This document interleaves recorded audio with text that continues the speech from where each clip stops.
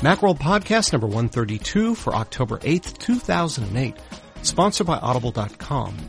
Audible.com is the Internet's leading provider of spoken audio entertainment. Macworld Podcast listeners can get a free audiobook now at www.audiblepodcast.com/Macworld. Welcome to another Macworld Podcast. I'm your host, Chris Breen. It's early October, and naturally that means the November issue of Macworld has hit the newsstands. And no, I don't understand this time-shifting magazine date thing either. But in that issue, you'll find my article, The Kid Safe Mac, a feature story about using Leopard's parental tools to help keep your Mac and your child safe when a younger member of the family sits at its controls. In honor of the article's childlike theme, I thought it only appropriate to have my daughter conduct this short interview. We follow up that interview with a roundtable discussion that addresses App Store issues. Apple has made some important changes to the App Store, and Macworld.com's executive editor Philip Michaels discusses those changes and changes they hope to see with Macworld editorial director Jason Snell and associate editor Dan Morin. It's at this point in the podcast that I normally offer up some news and commentary, which is my personal code language for rants and beefs. But I'm going to give it a miss this time for a variety of reasons. First of all, Phil, Jason, and Dan have got the App Store issues nicely covered, and I'm heartened by some of the moves Apple has made of late in that regard. Then, Apple news has been otherwise pretty slow after the iPod announcements a few weeks ago. And finally, I'm holed up in a hotel room in Fresno after speaking to the local Mac users group, and I'm mellowing out after a terrific Thai dinner, and it's darn difficult to work up a good rant. So, no news, no commentary. Instead, please allow me to introduce my daughter and the subject of Leopard's parental controls.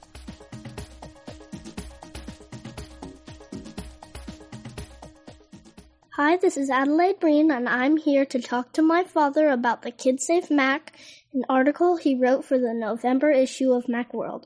Welcome, Dada. Hi, Eddie. Thanks for doing this. How come I can't do anything I want with the computer? I won't break it. I know, honey, you're really careful with computers in our house, but when you have really little kids around computers, and you're 7, so not a really little kid anymore, they can sometimes hurt the computers by accident. For example, they might mash down a bunch of keys or move the mouse around and accidentally choose a command that erases files or put a CD covered with peanut butter into the media drive. Lots of things. So for these little kids, you have to protect your Mac so bad things don't happen. Now, for bigger kids, the problem isn't so much that they're going to break things, but instead they might spend too much time surfing the web or chatting with their friends or doing things that are really meant for grown-ups instead of doing their homework or playing outside or spending time with their friends and family. So Apple has tried to help out by creating something called parental controls. What are parental controls? They're a way for parents or teachers or librarians to limit the kind of stuff you can do with a Mac so you won't hurt it or do things that you shouldn't be doing with a computer. For example, for little kids, you might turn off their ability to look through the hard drive or mount CDs and DVDs or restart or shut down the Mac or turn off applications that might be confusing or destructive. And for older kids, you can limit the websites they're allowed to visit, the hours that they can be logged into the computer, and the people that they can email and chat with. Are they better in Leopard than they were in Tiger? As a matter of fact, they are. Tiger has parental controls too, and they're not bad. As with Leopard's parental controls, you can turn on Simple Finder, which strips the Finder of things like a hard drive icon, Windows sidebars, and some of the more advanced menu commands. And you can select which applications, email addresses, and chat handles the account can use. But it doesn't let you set up time limits that the Mac can be used. For example, under Leopard, you can constrain computer use to certain hours and force the account to log out at a certain time. You know, like your bedtime. Don't forget about remote administration. Good girl, I was just about to mention that. With Leopard, you can configure parental controls from another computer on the local network, so you don't have to hammer down your teenager's door to administer their Mac. You can do it from the living room. And you can also have logs of their activities sent to your computer. This sounds really boring. Isn't there anything I can do to make it more fun for me? Oh, sure. You know how you like to play with Photo Booth? You can make the silliest face you like in front of the iSight camera, and we can use that as your user identity. And that means when we log onto the computer, that's the picture you'll see that represents you. And we can choose any desktop pattern you like. If you want to take a picture of the cats, we can use that for your desktop pattern. We don't want working and playing on the Mac to be boring. We just want it to be safe for you and the computer. When I get older, you're going to let me do more stuff with the Mac, right? Absolutely. Like I said, when you're younger, you need to keep the Mac safe. When you get older, I'm not worried about that. You'll know your way around the computer better than I do. But as your parent, I want to make sure that you don't accidentally wander into some parts of the internet that are meant for grown-ups. I can do that by limiting the websites you can visit, decide who you're allowed to email and iChat with, and limit the amount of time you spend sitting in front of the computer. Your Mac is really cool and it's a really helpful tool, but it's not as cool as your friends or gymnastics or swimming or soccer or your dance class. If my friends and I find a way to break parental controls, do you have other ways to keep me from doing stuff? Well, yeah, if I need to, I can use another tool like Indigo's Content Barrier, which you use for stern filtering of websites and email, and it can block file sharing and media streaming. But honestly, honey, some of the best protection I can provide is to talk to you about what is and isn't okay to do with a computer and be with you when you're using it. If you see things that confuse or scare you, tell me and I'll do something about it. Or if someone's bothering you, I'll do something about that too. And when you're older and have more experience, you'll know what we expect of you. That was very interesting. Thanks for joining me, Dada. Now, can I go watch The Three Stooges? Sure, honey, you bet. You did a great job. Tell Mo, Larry, and Curly I'll be there in just a sec. And now, before our roundtable discussion of the App Store, a word from our sponsor, Audible.com. Audible.com is the leading provider of digital spoken word entertainment, offering over 40,000 audiobooks for your iPod. Get a free audiobook download when you try the service at www.audiblepodcast.com/Macworld. Check out great titles like I Was or The Second Coming of Steve Jobs with your free audiobook credit. This is a special offer for Macworld Podcast listeners, so to get your free audiobook, visit www.audiblepodcast.com/Macworld.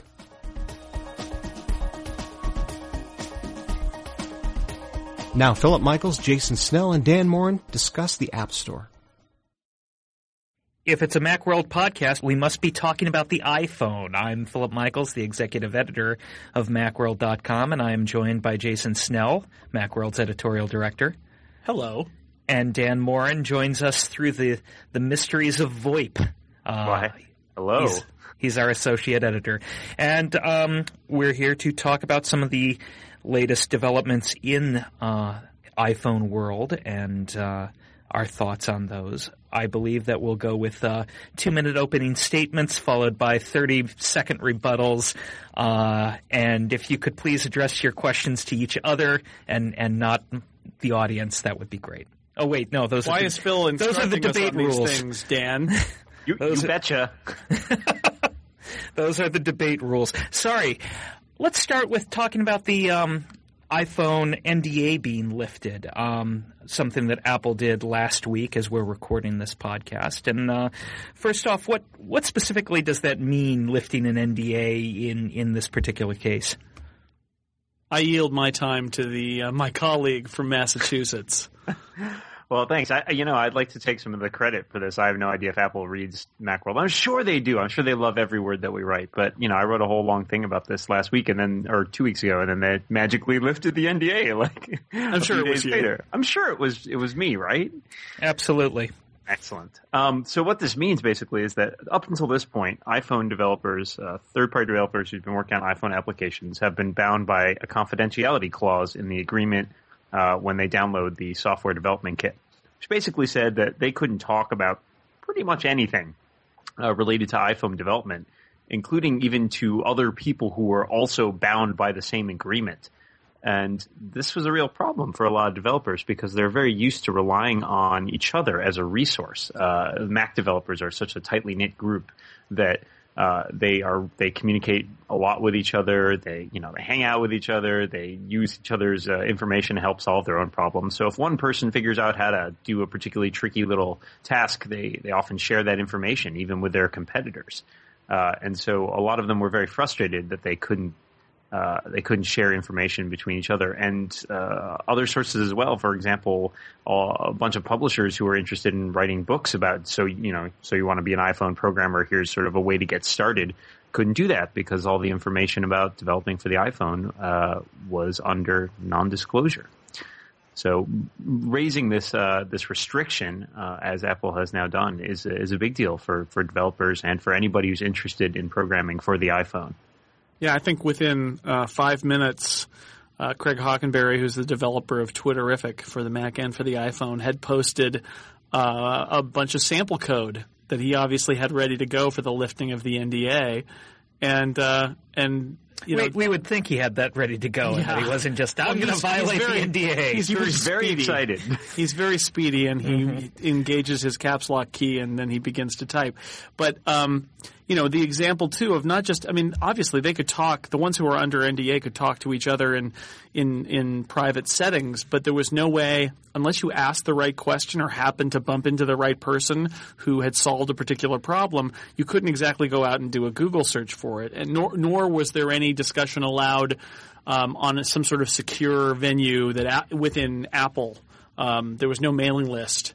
No message board that was behind the scenes. In fact, Apple prohibited discussion of iPhone development on the Mac mailing lists for developers. So that was the huge problem, is that unless you happen to be talking to somebody who had an answer to your problem, you would just have to go and, there might be a guy who knows a guy who solved the problem, but if you don't happen to find out up until the lifting of this NDA, you were pretty much out of luck. And this is not an academic discussion. I know examples of this. I know Craig talks about one thing he struggled with, and then happened to be in a place where somebody said, oh yeah, so-and-so from this other developer had that problem and he solved it. And then I think he found that he had done weeks of work to work around a bug that this other guy had solved, and it would have saved him those weeks, and the NDA wasted his time. Are there any remaining restrictions to what developers can and can't do or can and can't talk about? Well, they still can't talk about unreleased software, which is to say software that Apple has not released. So, for example, the future beta versions of the software development kit, which may contain features that Apple hasn't finished implementing yet, are still under NDA. But that's pretty much the same as the way that Apple handles Mac OS X development, which is to say you can talk all you want about Leopard, of course, but you can't talk necessarily about, say, developing for Snow Leopard, though the developers have a lot of information on that currently. So how does this affect me, the Joe average six-pack iPhone user, walking down the street, playing with my iPhone apps, playing my Cro-Mag Rally or checking sports scores on Sportacular? What do I care if an NDA has been lifted? Well, I think the real answer to that question for Joe Sixpack is that you've got developers who are more efficient because they can talk to each other about best practices. They can say, oh, do it this way. And they, as Dan said, they share information. Even among competitors, they share information. They can share code. They can share examples. This worked. This didn't work. It means that the apps that you buy as the regular guy on the street are going to come faster. They might be cheaper. There will be more of them, and they'll be better, because the whole development community is going to be able to be that much more efficient. It also means that developer who wants to learn, who in 2 years is going to write the groundbreaking app that everybody loves, actually can go out and buy a book and start learning how to program for the iPhone, where without the NDA that book wouldn't exist either. Well, it's not, as Jason's saying, it's not something that you'll necessarily see tomorrow, all of a sudden, all these great apps showing up. But, this is kind of a long-term investment for sometime in the future, in the next, few months or years, that there really are going to be a lot more applications that have this they have a higher level of quality brought to them because of this ability to exchange information. Future smoocher. I want instant gratification. Well, you might actually see it where there's source code that gets released that lets other people pick that source code up and do something with it rapidly too. So we might see some of that where somebody says, "Look, I figured out how to do this. Here it is." They release it. The source code's out there, and somebody else picks it up, drops it into their app, and you've got something new. It could happen. And my for those my who want understanding, instant gratification. Yeah. my understanding is that from Dan. now on, all iPhones will be made out of chocolate as well. So there's a really immediate benefit to you. I think that's entirely made up. That If your iPhone comes wrapped in tinfoil in a paper sleeve, it is a chocolate iPhone. I think the chocolate iPhone dropping the news on that violates the NDA. So let's move on to something that does impact users more directly, and that's the change that Apple announced almost about a week and a half ago. That now if you want to post a review at the App Store of an iPhone application, you have to have bought the review. Previously, you Bought the product, right. Bought the product. Excuse me. I'm just throwing the word review into the sentence repeatedly. I'd like to buy a review, please. I think you can on Wheel of Fortune. But what are our thoughts? Our collective thoughts, and please speak in unison when answering this question. We believe that About this change to the hive mind says to the App Store review process. Well, I think that there are a lot of issues. We actually had a piece about this that we posted last week on Macworld.com. A lot of issues with the iTunes Store being the basis for the App Store, that the App Store is really based on this music store model that Apple started with. And for music and TV, you can write a review of something without having bought it from Apple because you might have bought it from somewhere else. I mean, I can buy something from Amazon and write a review on iTunes, and that's perfectly reasonable. But the App Store, it's the only place you can buy these apps, which means if you haven't bought them, you haven't used them. And yes, you might have a jailbroken version if you're a member of the jailbreak community, but it's not the same version. Those apps have largely changed. And so what you ended up getting was junk. And it's not to say that people who have an opinion shouldn't be able to air it, but you had people who had never bought a program saying, this program's too expensive, you should buy this other program, or this program should be free. And the purpose of the review is for people who've used it to say what they liked and disliked about it. And that content was just getting overwhelmed by people who wanted to use those reviews as basically a message board or to rip on an app or to promote somebody else's app. So, to Apple's credit, they did listen to the criticism or figured it out themselves either way and say, you're right. If you haven't bought it, you really shouldn't be able to review it. So it's pretty logical. Well, as Jason's saying, I mean, it's a no-brainer. I mean, would you go to listen to a movie review from someone who hadn't watched a movie or, a book review from someone who hadn't read the book? And would you use that as your basis for whether or not you want to read or watch this product? I would be fascinated to do that. I think that would be a great way to go through life. Yes, tell me, person who has never seen a movie, how is Spider-Man 3? Oh, they could probably tell me it's terrible. So. Well, that might be fun for you, but the rest of us kind of like a little side of experience with our All right, reviews. Okay. I see where you're coming Maybe from. we're different. I don't know. But you're a hippie. What are you talking about? That's crazy talk.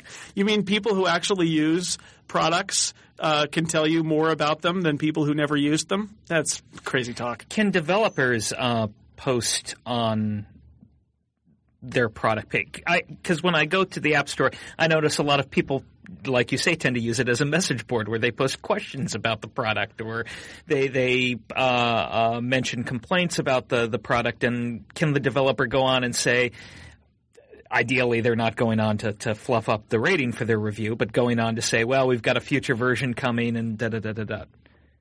I don't think they can particularly. They can. I know they can petition to have reviews removed if they're inaccurate, for example. Mm-hmm. But although what I've heard is that isn't actually happening, yeah, that they don't get removed. And they can post reviews for their own products, and I've seen some of them do it as a response, and they always give themselves 5 stars, which is amusing. But there's no way to directly respond and have it show up right below. Like on Amazon, you can respond to a comment and it shows up right below as comments about this comment. Mm-hmm. There's nothing like that on iTunes.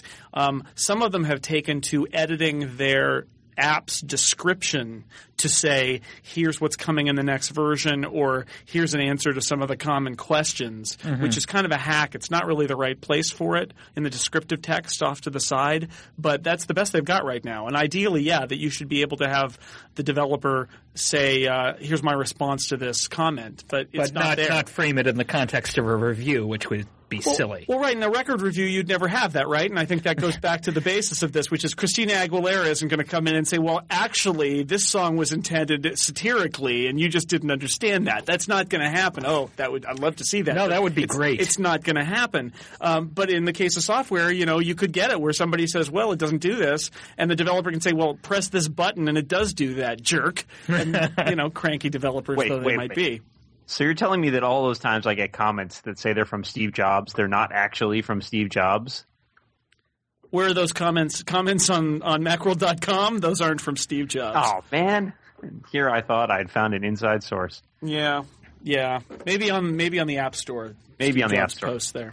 Or in reviews of Christina Aguilera's single. I don't know.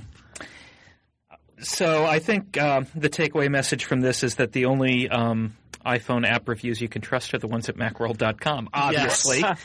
Clearly. Obviously. Clearly. And so now that the review process is totally fixed at the App Store, yes. Pause for effect. Yes, they can't see that funny face you just made, Phil. What other changes need to happen at the App Store? If you were put in charge of the App Store for a day, you only had a day to go in and make sweeping changes, which ones would you make that would improve the process, ideally for the end user, maybe for developers, maybe for Apple itself? I would get rid of all the flashlights. I mean, that's right off the top there. But most importantly, no more flashlights. Everything must be a flashlight. A free market of flashlights. But I mean, the most important thing that a lot of the developers are still a little wary about is this idea of the approval process, of the vetting process. What actually goes on? This sort of black box that Apple's constructed, where you put in your application, you wait for a couple weeks, and then Apple comes back and either says yay or nay. And the problem for a lot of developers is that because the enforcement of these rules has seemed, at least the perception of it, is that it's very capricious, sort of, at the whim of Steve Jobs or whoever is the review board for this. They can put a lot of time and effort into developing an application that ultimately gets rejected, and which they have very little understanding of why that application maybe got rejected. So they don't get a lot of feedback. It just they get back an email that says no, and that's it. Or it's a little more than that, but it's oftentimes the problem is that the rules that are often, or the reasons that are often given, were never explicitly stated at the outset. And we've seen a lot of examples of this. For example, the Podcaster app, which I believe Chris Breen wrote a piece on today as well. It has now moved to the Jailbreak platform because Apple denied it on the basis that it duplicated functionality in iTunes. And that is not explicitly stated as far as we know in the rules. Like, a lot of developers were saying, we were never told that was something that we couldn't do, or that was an issue.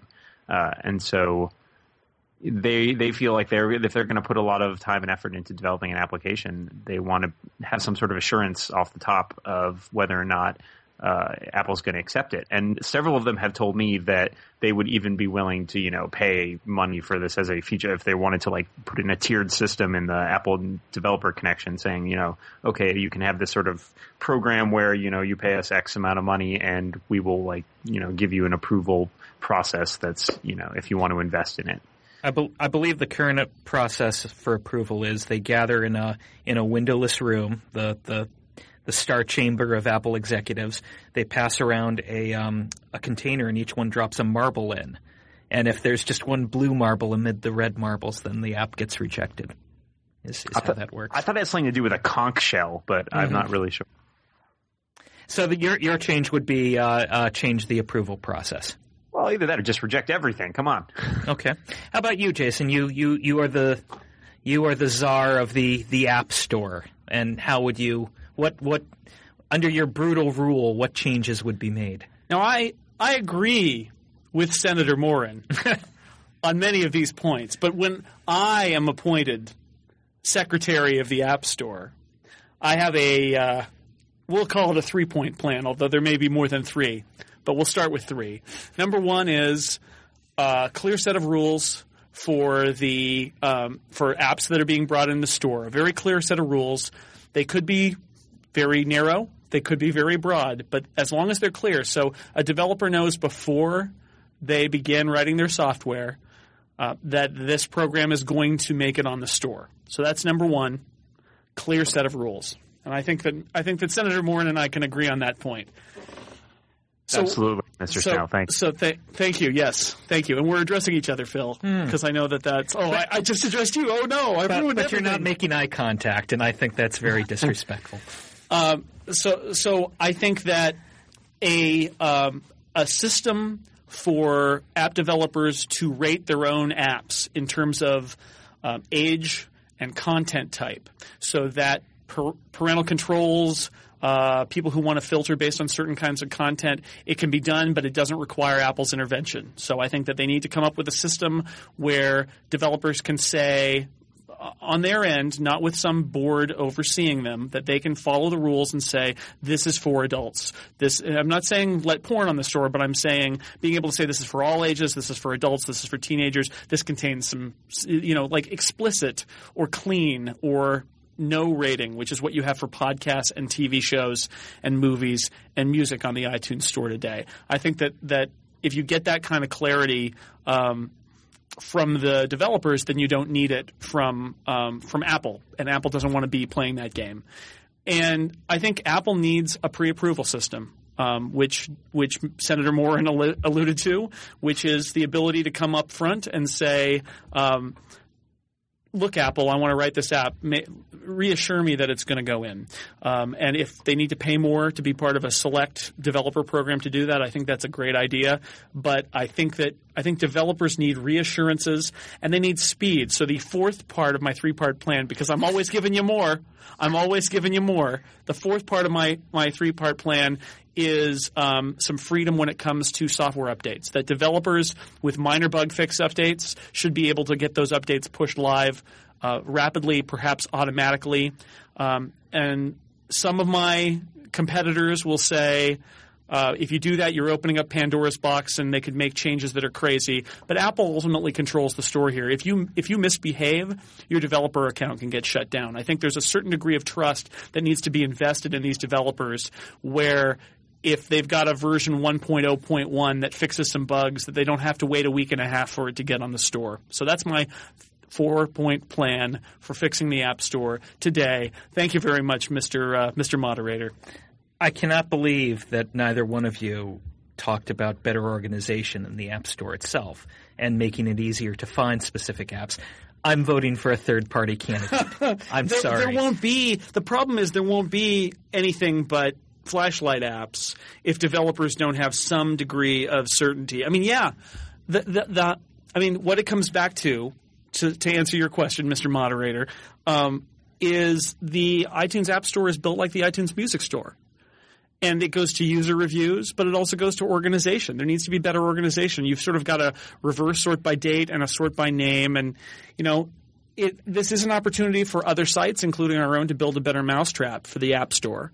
And I know a lot of people are working on that because the App Store, I think originally people thought the App Store was going to be this great thing and there would be nothing else that would be necessary. You'd just go there and you'd find what you wanted. And now there are 3,000 plus apps in there and it's really hard to find anything. And it is a huge problem. I don't dispute that it's a huge problem. It just wouldn't be what I would do on day one. Well, I say first Senator Snell was for the App Store. Then he was against it. First he had a 3-point plan. Now he has a 4-point plan. I just don't know what to believe, Mr. Moderator. If I can respond to Senator Morin's statement there, I don't believe you can. I think that initially he wanted nothing but he said, and we have this on tape, he wanted nothing but flashlight apps in the App Store. And is this the kind of leadership we need in the App Store today? Do we need more flashlights? Taken out of context. I think I'm going to step in there and move on to another subject. Something else that happened in the news in the past week related to the iPhone platform. Apple missed a deadline as the calendar turned to October of delivering a push notification system. So it wasn't so much that something happened as something didn't happen. Something didn't happen. The calendar turned. The calendar turned and nothing else happened. Let's talk a little bit about what a push notification system does and who this affects and whether it's that big a deal that Apple is taking its sweet time on this issue. Well, developers were very enthusiastic about the idea when Steve Jobs first brought it up during the WWDC keynote, at which point I think he handed things off to Scott Forstall, who talked a bit about how this platform, how this system would work. The idea being that, as you know, iPhone, only one application can run at a time on the iPhone. So there's no way to have applications running in the background. So if you've got, say, an Instant Messenger client running, it's pretty much the only thing that's running. If you go back to the home screen, that Instant Messenger client is no longer running, so you can't get instant messages anymore. And this is frustrating for some people because they're used to having a very multitasking, multi-application system like with their Mac. And so the question was, how do you solve that issue? Now, Apple seems, their opinion is, well, we don't want to open up background processing because there's a very finite amount of resources on the iPhone, and we really want to focus on not having processes take over the phone so that you have to start force quitting things, or certain things start eating up a bunch of RAM and you'll have to restart your iPhone all the time. And so the system they came up with was this idea of push notifications, which is to say that the phone would basically have one persistent connection, and any application could sort of subscribe to this connection and have their updates pushed down to the phone. And then when, say, a message comes in on your Instant Messenger client, it would pop up a little number like you see on your Mail client or on the App Store there. And that you could then switch to that application and get your message. So let me jump in there. This is primarily messaging applications, or what kind of other applications does a background push notification thing affect?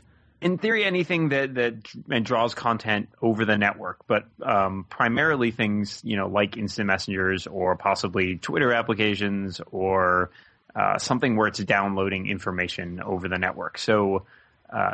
Some of the applications already have this kind of stuff built in, like the Apple applications anyway. So like Mail, App Store, your phone application tells you when you've missed a call or what have you.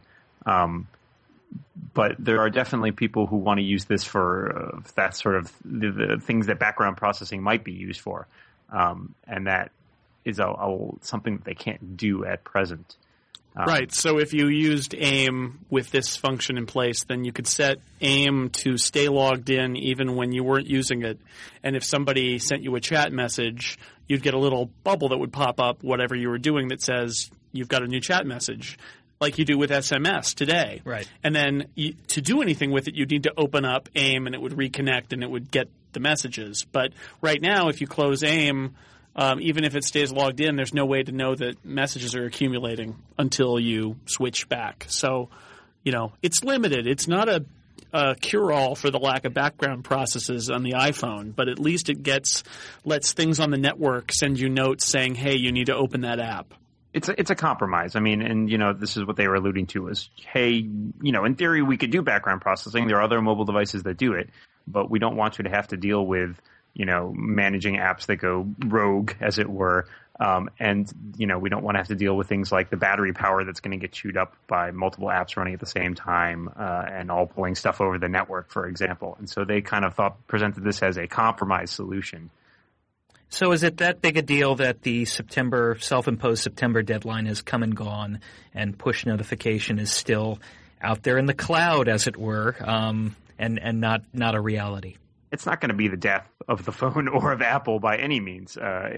Is this a big deal? Not particularly. I mean, I think the issue, more to the point, is that, Apple did promise the system in September, and they haven't commented on saying, if they just came and said, oh, you know what, we need a little more time to sort of work on this, then I think, any sort of, concern about it would be assuaged. But because they're being their usual secretive selves in this regard, it's a little bit like, oh, well, okay, why did it get pushed back?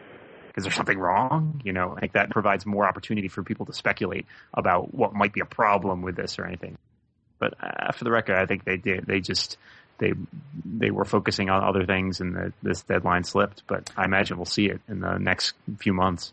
Well, we had the 2.1 software update that came out, and it wasn't in there. And I don't think it takes a a genius to figure out that perhaps Apple looked at that update and said, we're not going to make it for this feature. Let's wait and do it right. Because we've seen enough examples of Apple not waiting and doing it wrong this year that I think, to their credit, if that's what happened, in saying, look, if we're going to do this and we're going to have third-party apps actually adopt this, we don't want to do it wrong and then have to fix it and break all the apps. Let's just wait and do it right.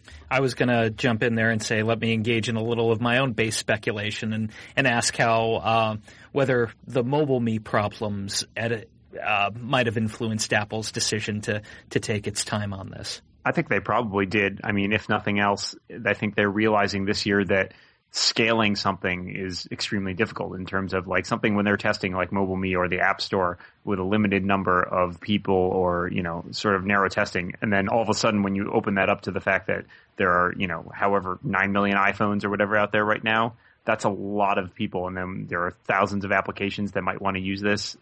We're starting to talk about pretty substantial resources, and I think this is something they've learned this year is that when you talk about the exponential number of increase in resources when these are opened up to the public, presents some very unique challenges, and they don't want to end up with a situation like they ended up with Mobile Me, where it ran into tons of problems for users.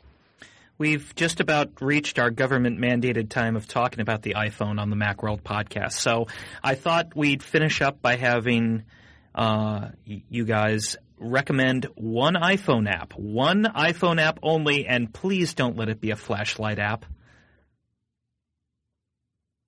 I yield to my colleague from California. I'm going to say...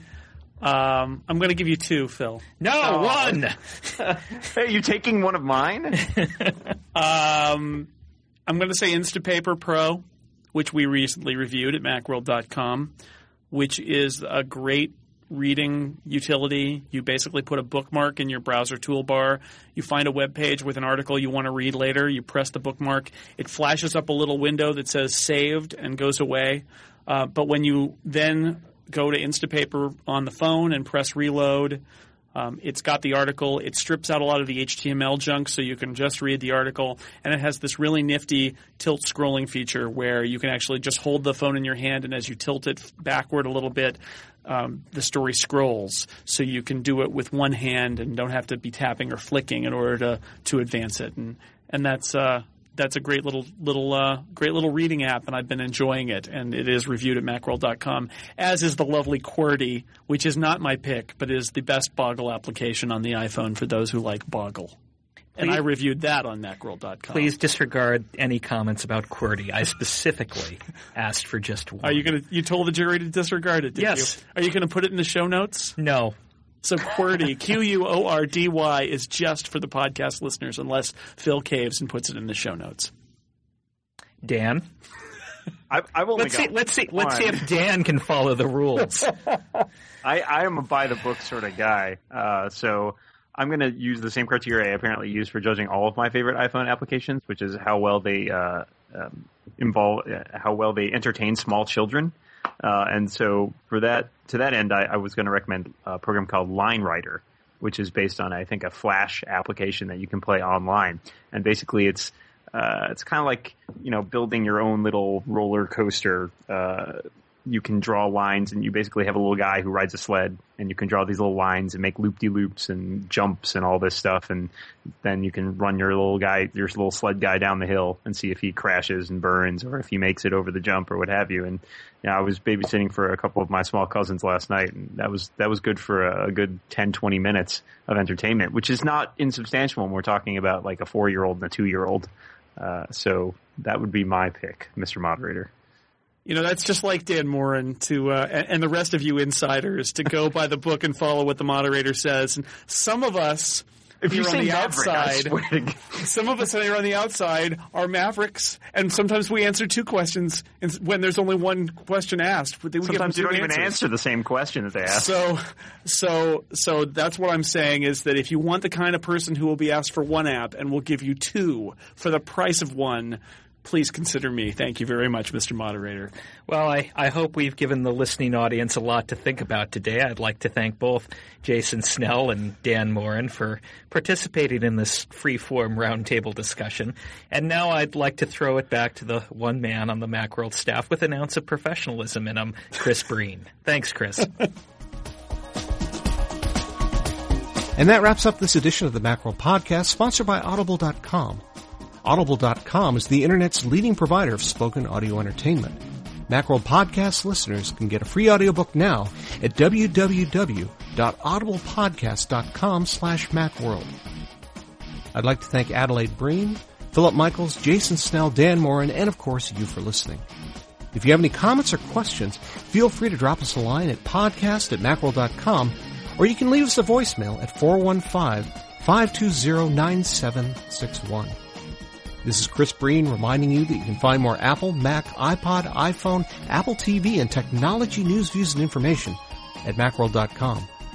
Thanks very much for listening. See you next time.